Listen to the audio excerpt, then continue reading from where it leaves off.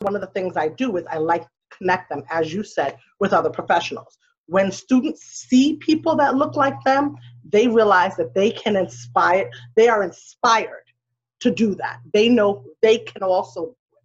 When they see educators that look like them, they know I can do it because you did it.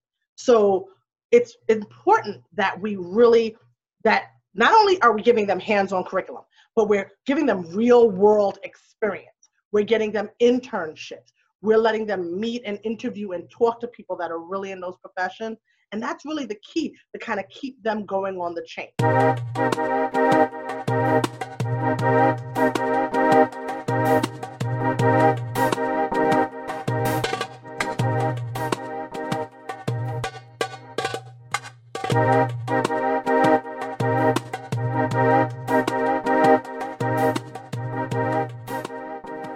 Today, I'm happy to bring you a very quick podcast with somebody that's really, really impactful, somebody I really wanted to get on the show because of all that she does for students in the community. She has a special focus on minority students, helping them get ahead and helping them achieve greatness, specifically helping them get jobs in the fields of tomorrow, which are also the highest paying jobs of tomorrow.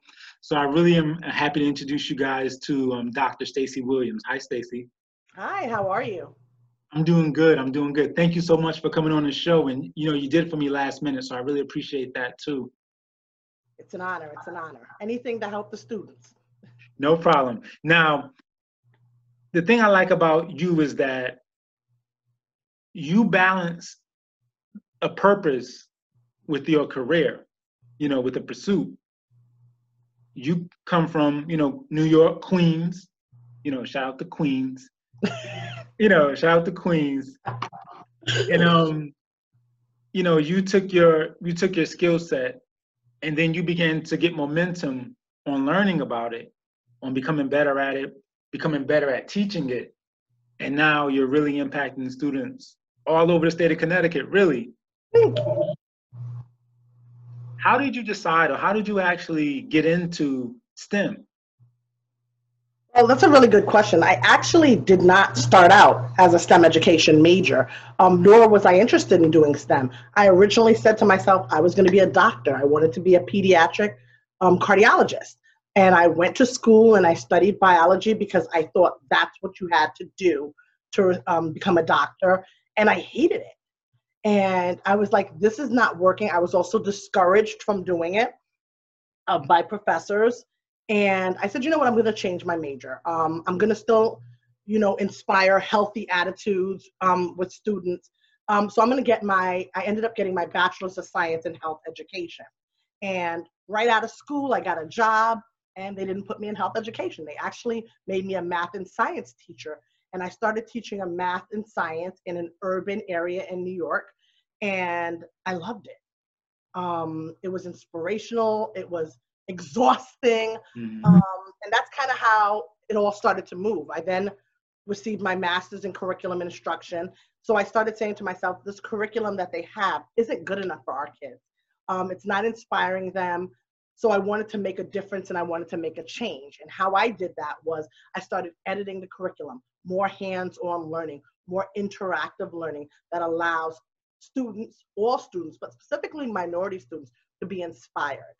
I continued that on and I received my PhD in higher ed administration. And that was mainly because I wanted other educators to start doing the same thing I was doing. I wanted them to be able to not only teach STEM interactively, but be able to teach multicultural students and be able to inspire them so that they actually are interested in STEM education. So although I didn't take a direct path, through my path, I realized how important STEM education is. There are tons of careers out there for students, yet many students aren't inspired to stay in STEM. They take the classes, they're often discouraged, as I was, and they leave. So we really need to inspire our students, specifically minority students, and remind them that they can do it. They need to see people that look like them in those majors, and they need to be inspired to move forward. So my mission was to get teachers to kind of have the passion I have to be able to help other students. Now, you've taught in major cities, you know, New York City, you were a teacher. You taught in Atlanta, you know, as a teacher. now you're actually, you know, the type of kind of teacher icon that students can look up to, because the great thing about the STEM careers that you represent with your teaching and your curriculum is that they are the highest paying jobs of the future, you know. So even me, when I went to Atlanta, it was the first time I actually began to see Black CPAs, Black doctors, Black architects, and like these, there's such a high Black population there that I began to see, like, yo, I can do something big because I'm seeing people do it all around me, and they're just like me. How do you connect with students with your curriculum today that lets them know that, hey, even though you may be in school for a while, it's worth it, and here's why? How do you connect with students now about staying in school after high school? I think a lot of it is exactly what you just said. I mean, I've taught in urban areas and suburban areas, and I've taught students of all color and all creeds. And the fact is, what it really comes down to is they have to be inspired while they're in those younger grades. They have to know that they can do it. They cannot be discouraged, because it's really easy to discourage a kid. It's really hard to continue to support that child and make sure that child knows they can do it. And I don't let children know it's going to be easy, because it's not. They are going to have people that try to block them, that try to stand in their way. But part of one of the things I do is I like to connect them, as you said, with other professionals. When students see people that look like them, they realize that they can inspire, they are inspired to do that. They know they can also do it. When they see educators that look like them, they know I can do it because you did it. So it's important that we really, that not only are we giving them hands-on curriculum, but we're giving them real world experience. We're getting them internships. We're letting them meet and interview and talk to people that are really in those professions. And that's really the key to kind of keep them going on the chain. Because the fact is, specifically minority students are going to hit many obstacles, financial obstacles. They're going to hit obstacles when it comes to people discouraging them. They're going to hit obstacles because maybe their schools didn't properly prepare them, specifically in the math and sciences. So they're going to struggle, because we know our minority students are the first ones they put in all those remedial classes, which means they start college and they're not even really getting college credit. So it takes them longer to graduate. So one of the biggest things, and even something I did in my actual dissertation, was I talked to students that were doing well in STEM. And I said, how come you're persisting? When so many other students drop out, you stayed in the field, you're juniors and seniors and recent graduates. What made you do it? And the fact is, a lot of them said it's self-motivation. So we have to make sure that our students have enough pride in themselves, they can encourage themselves, and that really starts in education.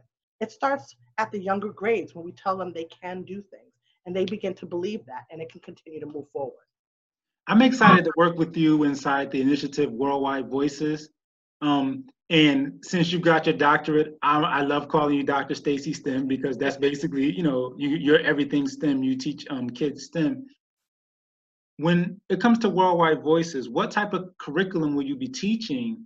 And what is the real world application? Like, what will students be able to do with, you know, just that course you're teaching in the future? Well, one of the courses that I want to bring into Worldwide is simply the fact that there is a large connection between construction and STEM. And this includes real estate as well. What we do know is in urban areas, the real estate is usually very different in other areas. I mean, I was even watching the news the other day, and they were talking about how cities have higher heat rates because they have like row housing, and they use cheap materials to build those houses. So they hold heat, which often cause things like asthma in those areas. So the fact is, I want students to understand that we can use green technology, green energy to build homes, that they can learn what's necessary to build homes in their neighborhoods that are safe, that are better for the environment, and that are even more cost effective.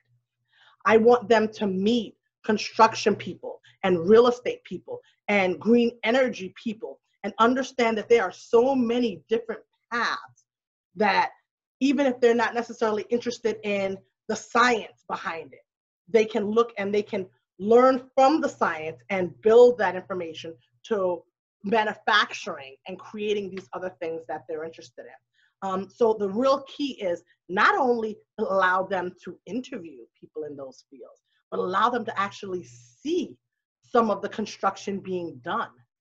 And then go ahead, maybe even start testing some of the old homes and compare them to the new homes, and let them start making some of these choices and realizing the importance of urban housing, affordable urban housing, and more importantly, green urban housing, so that they're continuing to move forward and learn like the next generation.